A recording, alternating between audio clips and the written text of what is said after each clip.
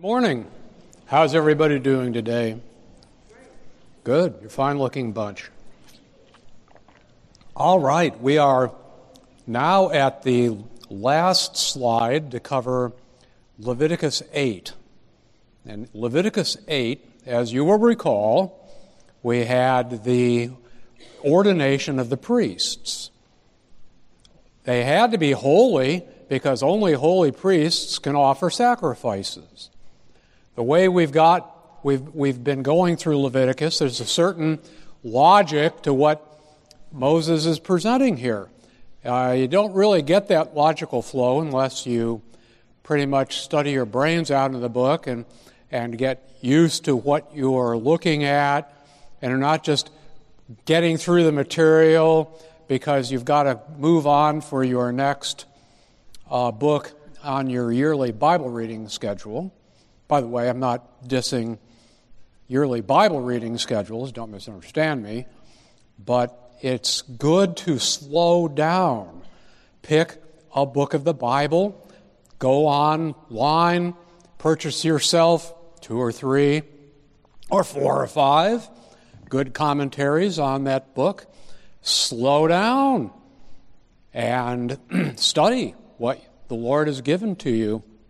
And so here we see that overall, the idea of Leviticus is that God wants to dwell with mankind. You dwell with people with whom you have a relationship.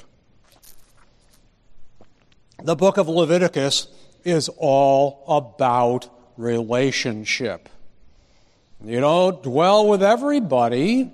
As humans, we have to pick the one we dwell with for the rest of your life, your spouse, but God is infinite, and so He can dwell with everybody.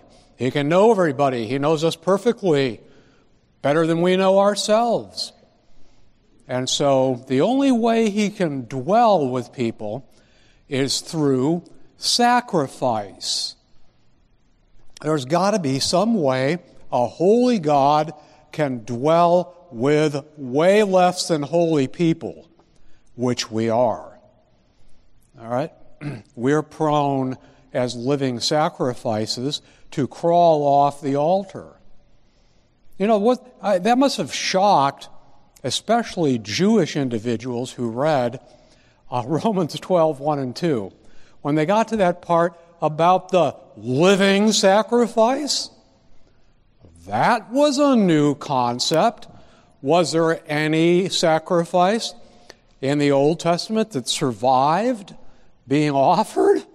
No, they were all killed. Except, I guess you would say, on the Day of Atonement, the goat for Azazel, we call that the scapegoat, he survived, but he went out in the wilderness bearing the nation's sin. That's about the only exception I can think of to the fact that a sacrifice lived.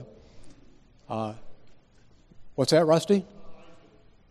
Oh, yes. Well, that's true too, but God never intended for Isaac to be killed, so anyway, but that's true. Isaac did make it.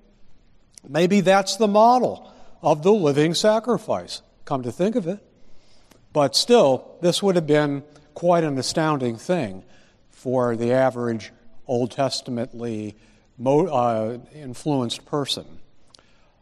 All right, so basically then, not only do we need holy sacrifices, we need holy mediators to present the sacrifices.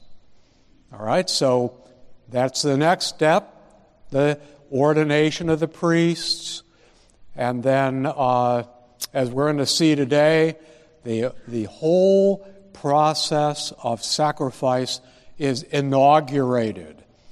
And finally, we get to the point where these sacrifices are being offered. But we want to make, before we depart from the ordination part of the priests, setting them apart exactly for the function that they would have, we have some New Testament timeless truths we want to make sure we understand.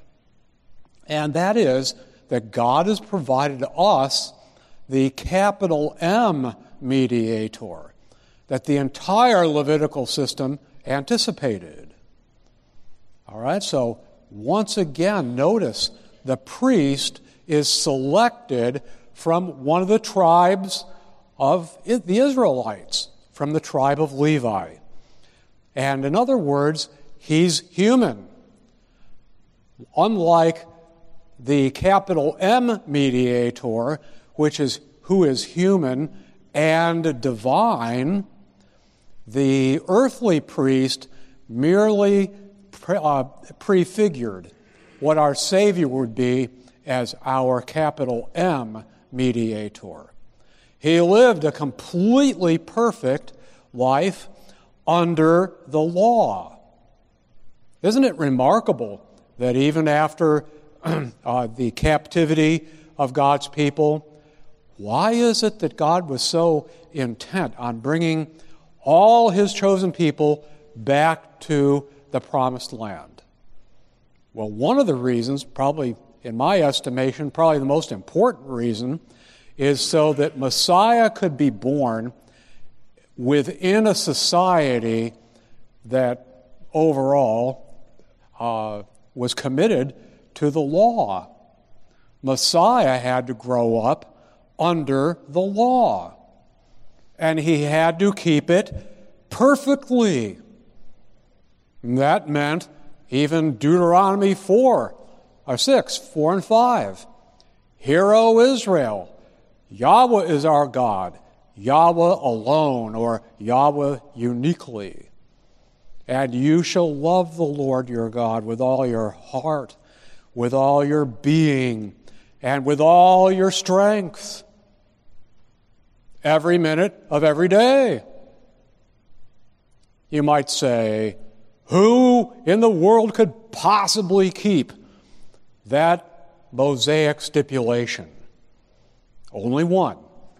The only one who ever lived who kept that perfectly every single day, every moment of every day. And that is our Savior, who grew up under the law and flawlessly kept the law. How did he do that? He was divine and human. And he so prized his relationship with his heavenly Father that he was motivated every day to do exactly what the Father's will was every moment of every day. What must it have been like to grow up with somebody? Let's say you're one of our Savior's brothers. I mean, most people who grow up and they've got brothers or sisters, they have interesting relationships sometimes. Some siblings want to exist seemingly for no other reason than to aggravate their big brother or their big sister. But not our Savior. He was the model for righteousness for the entire family. Never did anything wrong. Never thought a wrong thought. Never did a wrong deed. And that qualified him to be the mediator, the perfect mediator between God and man. So we were incapable of living according to the law with perfect obedience. Then, since our Savior did that, he is our high priest, and he offered himself for us, once for all, dying on the cross in our place. Now that is the heart of the gospel, that our sinless Savior, God in human flesh, was qualified not simply to present blood, say, of a bull. No, he offered his own blood. The emphasis all through the Aaronic priesthood is on the shed blood of the sacrifice. I don't know about you, but I don't like to see blood, particularly. When it's my own blood, I really don't like it. My wife has a sister. Every time she sees blood, just faints, dead away. Can't handle it. And so, especially when it's your own blood, that looks really bad. But even the blood of animals, I don't like getting blood on myself. Like one time I had a new pair of boots, and I was loading a deer onto my carry basket to take it to the processor, and it decided to let loose with a lot of blood, and it got all over my new boots. And I thought, oh, no, look at that. But in a way, that's, it's important for us, I think, sometimes to realize just exactly how precious the blood of our Savior actually is.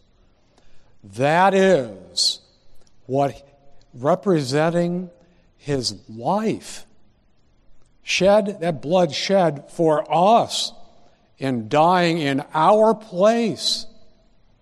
That's the heart of the gospel.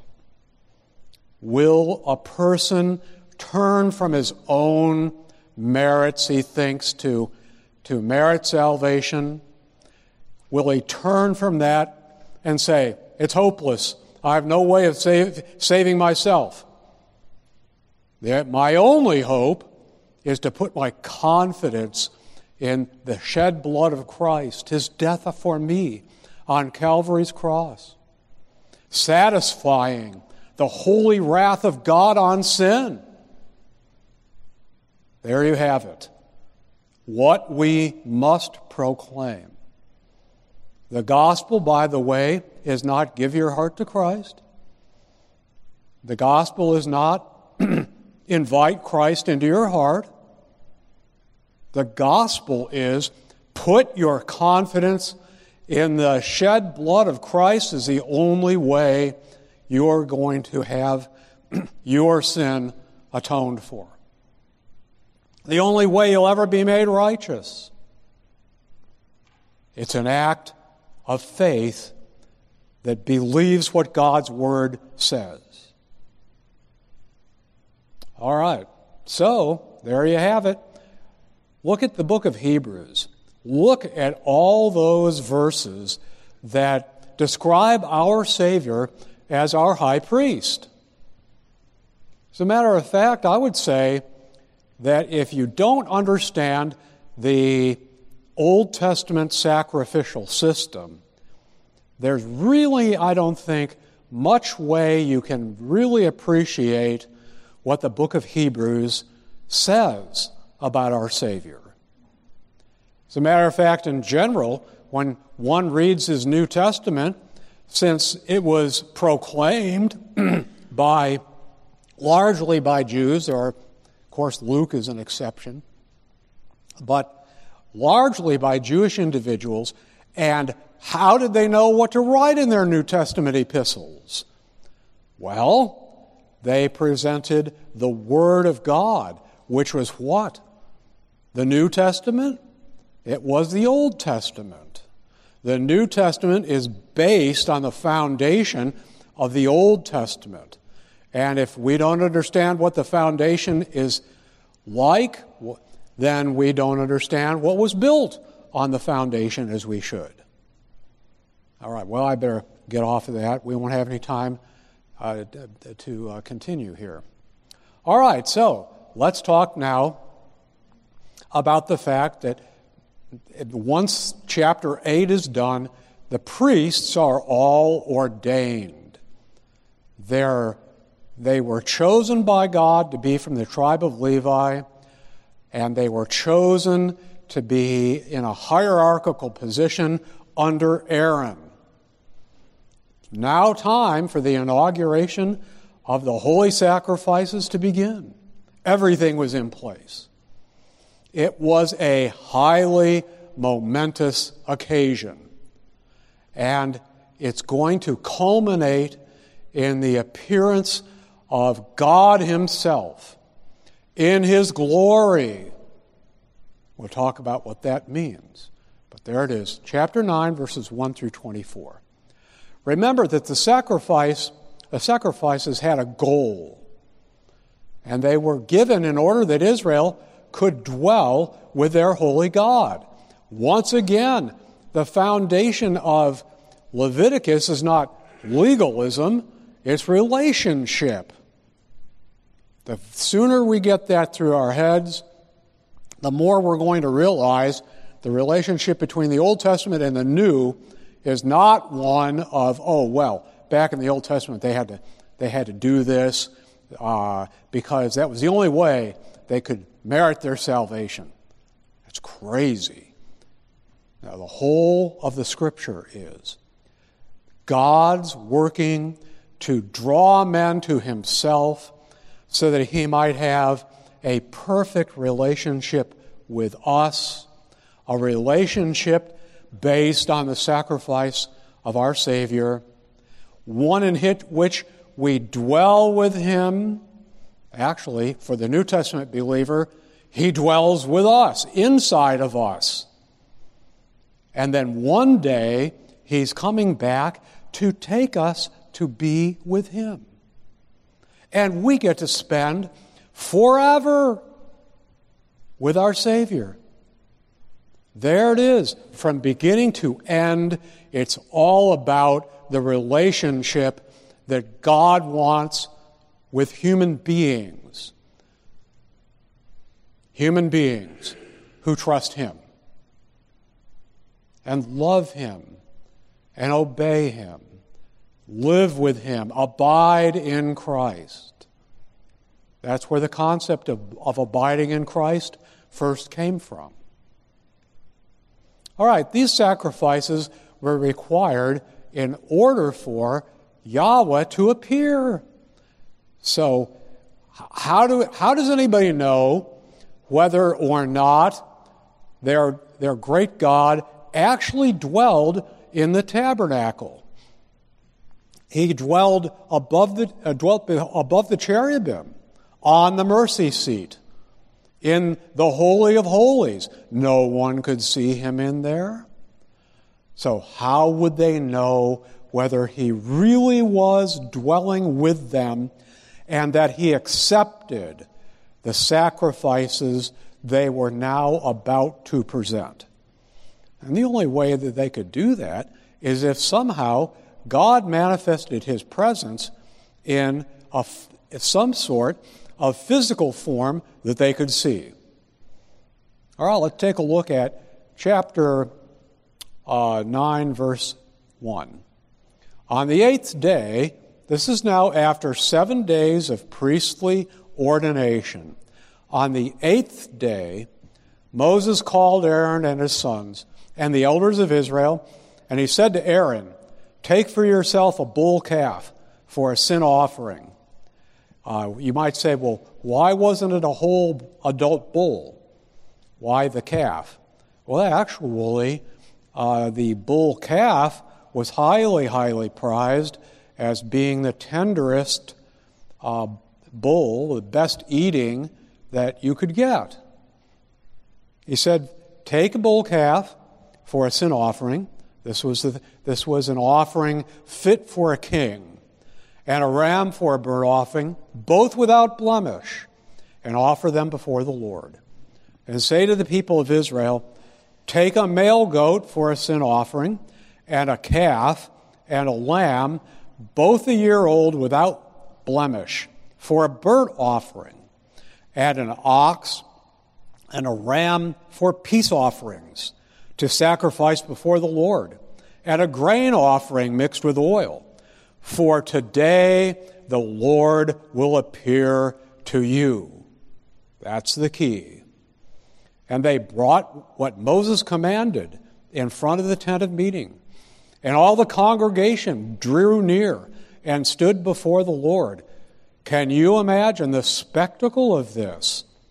Several million people spread out in all directions around the tabernacle, The tabernacle was always the center of attention in all the encampments of Israel from this time until they went into the promised land.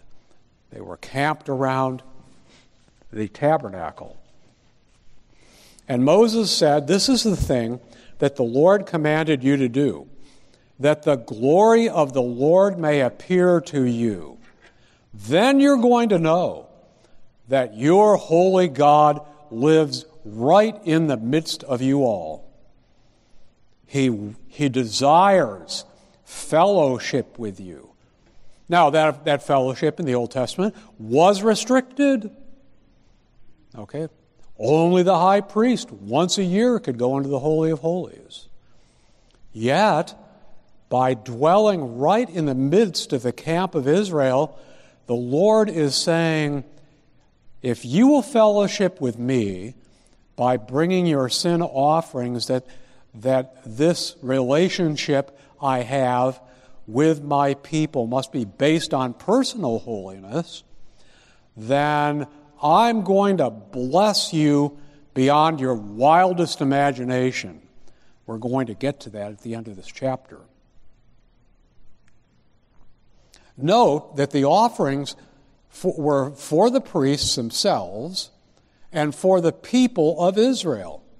All right, take a look at verse 7.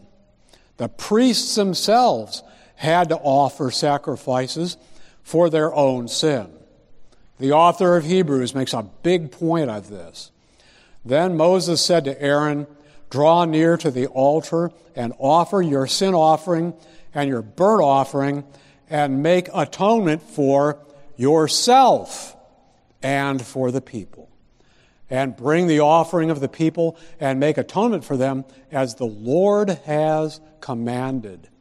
Notice that phrase, as the Lord has commanded. We can't present offerings, they couldn't present offerings of anything they wanted in any manner they chose. God had specified everything. You know, for those who actually do what Romans 12, 1 and 2 says, God has not chosen some sort of you choose what you want to do in your life. What seems fun to you? Figure out with your own imagination how you ought to live as a Christian. No. Nope. Very specifically designated in the New Testament. That is our goal, to do everything that the Lord has commanded. And that phrase is going to show up throughout this chapter. This is essential that we understand there is a huge contrast between chapter 9 and chapter 10, where two individuals, Nadab and Abihu, figured, hey, let's go ahead and figure out on our own how we ought to present the sacrifices. Now, they didn't get another chance to try that. Aaron first offered sin and burnt offerings for himself. This was done, once again, as the Lord commanded Moses. Verse 10. But the fat and the kidneys and the long lobe of the liver from the sin offering he burned on the altar. That's the burnt offering altar. The altar of burnt offering made out of bronze, as the Lord commanded Moses. Okay? But the flesh and the skin he burned up with fire outside the camp. Just exactly what we have seen over and over again in chapters 1 through 8 to this point.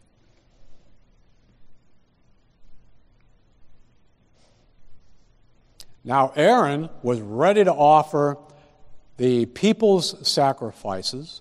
These included the burnt, the grain, the sin, the burnt, the grain, and the peace offerings. This is exactly what we've seen once again in all the descriptions of these offerings. Now they're ready to be offered.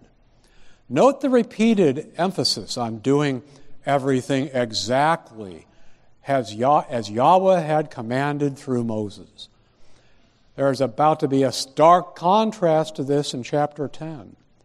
And I think God is emphasizing for us today, the Christian life is not something that it's up to us to decide how we want to live it. And we do ourselves extreme harm. We do our relationship with our great saving God great violence when we encounter a decision of life, and we are encountering them many times during every day. If we say to ourselves, okay, what should be my response to this decision I have to make? Well, what should be the basis for that? What God has commanded. Not long ago, there was a church down in Anderson, and the pastor got up and preached that the Bible doesn't use the word command or the noun commandment in the New Testament, maybe even said even in the Old Testament. No, they were suggestions. Well, how do you suppose that went? Not too well. This fellow was castigated on the internet from stem to stern. And well, he should have been. But this is now a growing idea in the minds of people who say, yes, I've trusted Christ as my Savior, and now I'm living the Christian life. My sins are forgiven. It really doesn't matter now how I live my life. God is uniformly gracious to me, and so it doesn't matter how I live. That has no basis in the Scripture at all. From this point in Leviticus on to the last verse of Revelation, it matters how we live and what we do. Now that the sacrifices for himself and for all Israel were complete, Aaron lifted up his hands and prayed for Yahweh to bless his people. Although Moses doesn't actually record what Aaron said.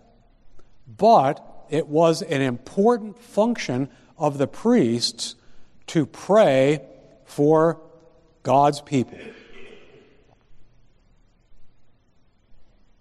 And whoever has any level of spiritual leadership, doesn't matter what it is, leadership over children, leadership over an entire church, leadership over a classroom, any kind of leadership. Everybody's a leader of some sort.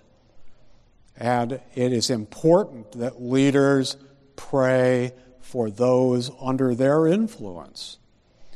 Look at verse 22. Then Aaron lifted up his hands.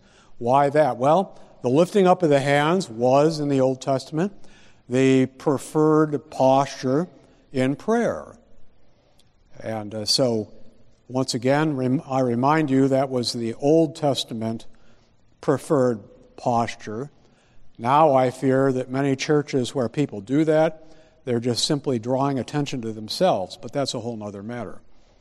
And so he lifted up his hands towards the people and blessed them. And he came down from offering the sin offering. He would stand up high next to the altar of burnt sacrifice, and it would be about 4 feet taller than where the people were. So he would come down, whether they had a ladder or I suspect probably a ramp made out of dirt. He would come down, and now Moses and Aaron went into the tent of meeting, and when they came out, They blessed the people, and the glory of the Lord appeared to all the people. All right, let's talk about this. We have another example, although Moses doesn't specify what Aaron said here. We have other examples of this. One of them is in Numbers 6, 24 through 26. This is an example of the kind of prayer that the priests prayed for Israel. All right, so here it is. May Yahweh bless you, and may He guard you.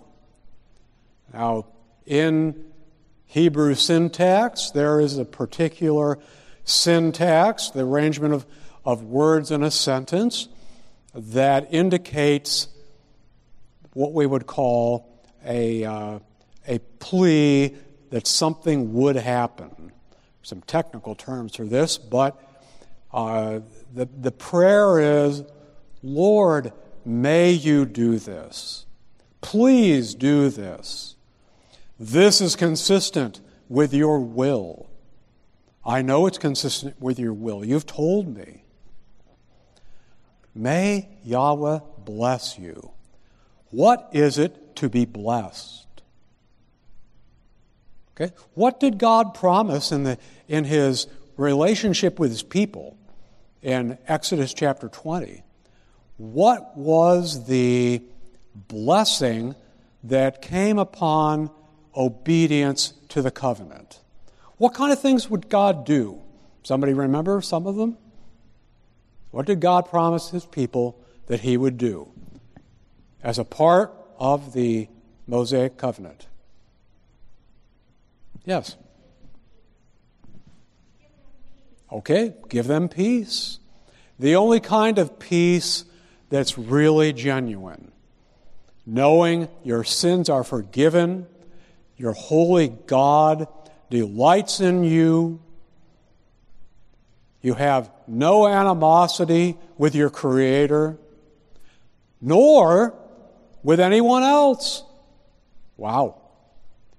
So that when you lay your head down on the pillow at night, you're not aware of anything between you and the Lord or anything between somebody who is also a Christian, and that is peace.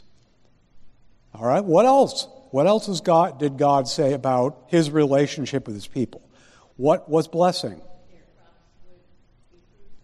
A massive fruitfulness of your agricultural endeavors. Remember, this is an agricultural society. All around Israel, there were people who worshipped false gods. And what, pray tell, was their motivation for serving false gods? Well, it was agricultural productivity. It was always this particular false deity. If you'll sacrifice for him and basically curry his favor, he'll do for you what you want him to. But always the Scripture has the order like this: respond to God's love, His great desire to have a relationship with you, and then watch God bless you by giving you a great land to live in. That's way in the future now. Agricultural productivity, that's in the future, because remember, they're still out in the wilderness of Sinai. Oh, by the way, we watched the Rosenberg report this last week, and we looked at a university called Ben-Gurion University of the Negev. And they're doing research there about how to make the desert blossom like a rose. Nothing wrong with that. The Bible says that when Christ returns, He's going to make the desert blossom like a rose. So right now already, some of Israelites are doing research to see how they can make that happen. That's a blessing from the Lord, that even currently completely arid desert is going to be agriculturally very prosperous. Most of all, blessing included the knowledge that it is my responsibility to cause the entire world to glorify God, whom I love and serve, that they might know Him too and have a relationship with Him. That's all a part of God's blessing. We could stand here all day and talk about other things. May He cause His face to shine towards you. What does that mean? What's His face? Well, His face manifests His character.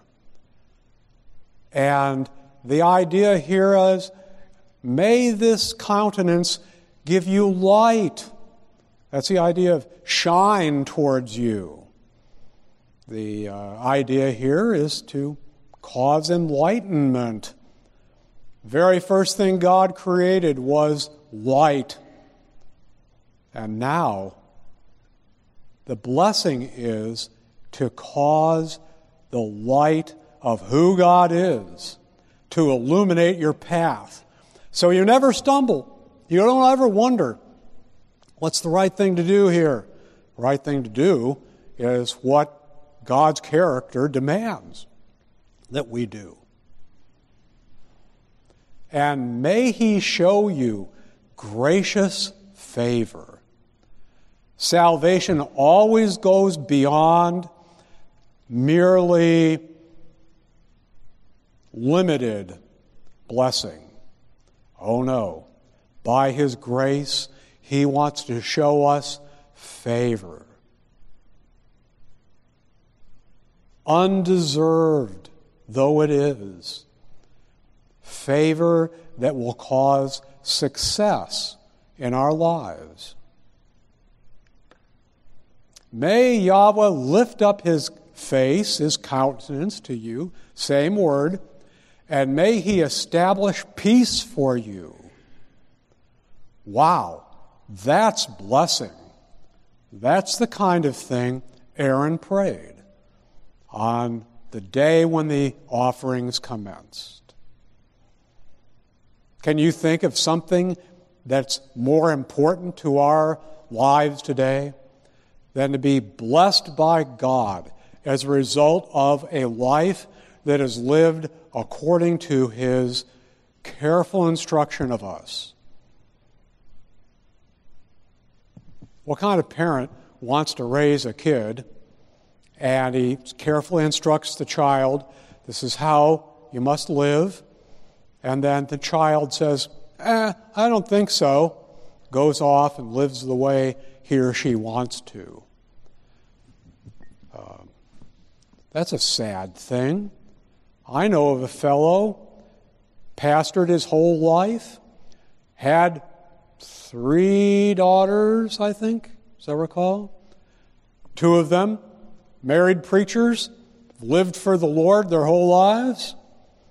The one daughter ran off, ended up in prostitution. You say, what? How could that happen?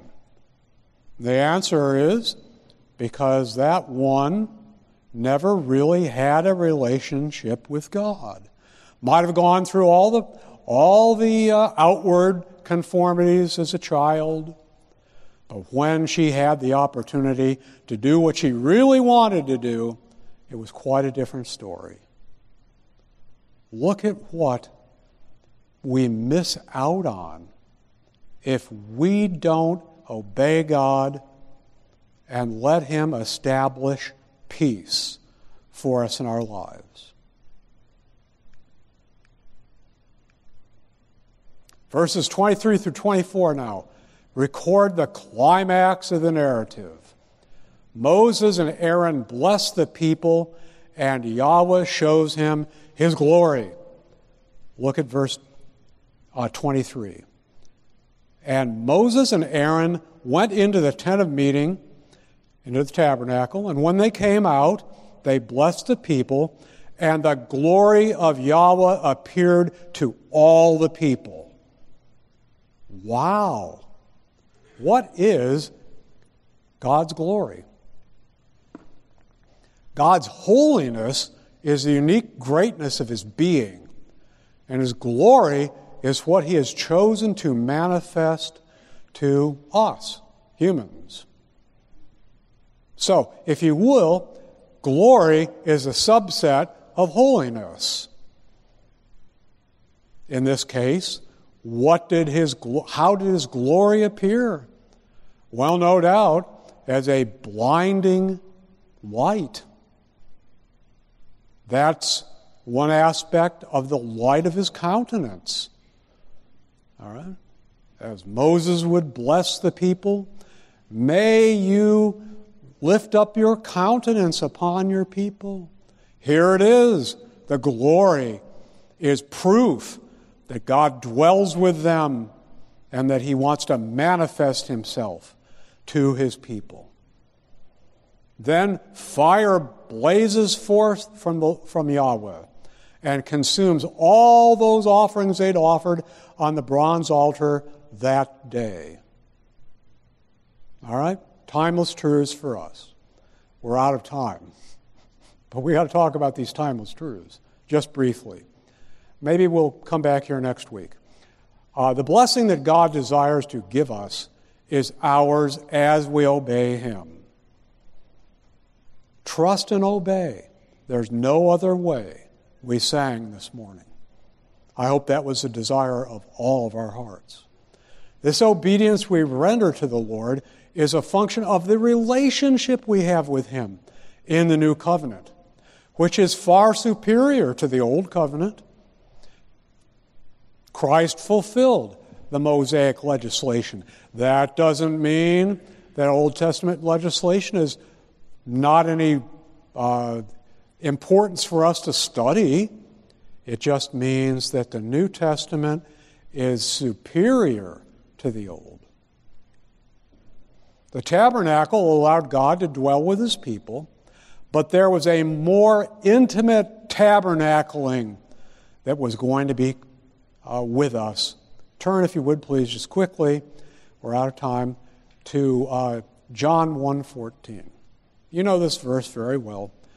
This is a well-known, well-memorized particular verse.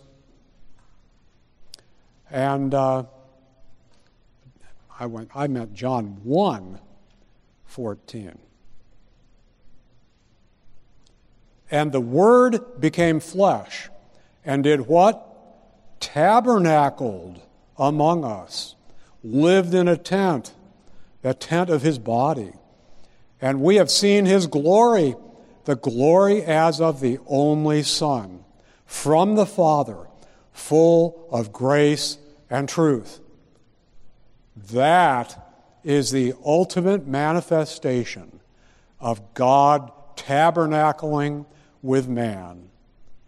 Our Savior came to show us the Father. Every word from his mouth served that purpose. Every action he did served that purpose.